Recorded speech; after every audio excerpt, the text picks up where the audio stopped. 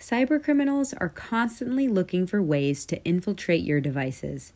Whether it's your phone, tablet, baby monitor, or home security system, a weakness in your device's software may leave your device vulnerable to cybercriminals who can inject your device with a virus, steal data off your device, encrypt your data, or take control of your device.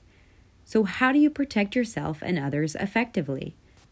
In the first article in this month's Knowledge Exchange Partner, Deanna Pellegrino, FarmCredit East Information Security Specialist, explains the importance of staying aware of what software is outdated and updating as soon as possible, as these device updates are one of the most effective ways to protect yourself and your data from cybercrime.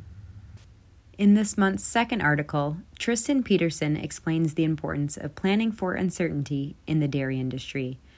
As many dairy producers struggle to find the words to sum up the last 12 months in the industry, those words might continue to escape them if the true business impact of COVID-19 is unknown.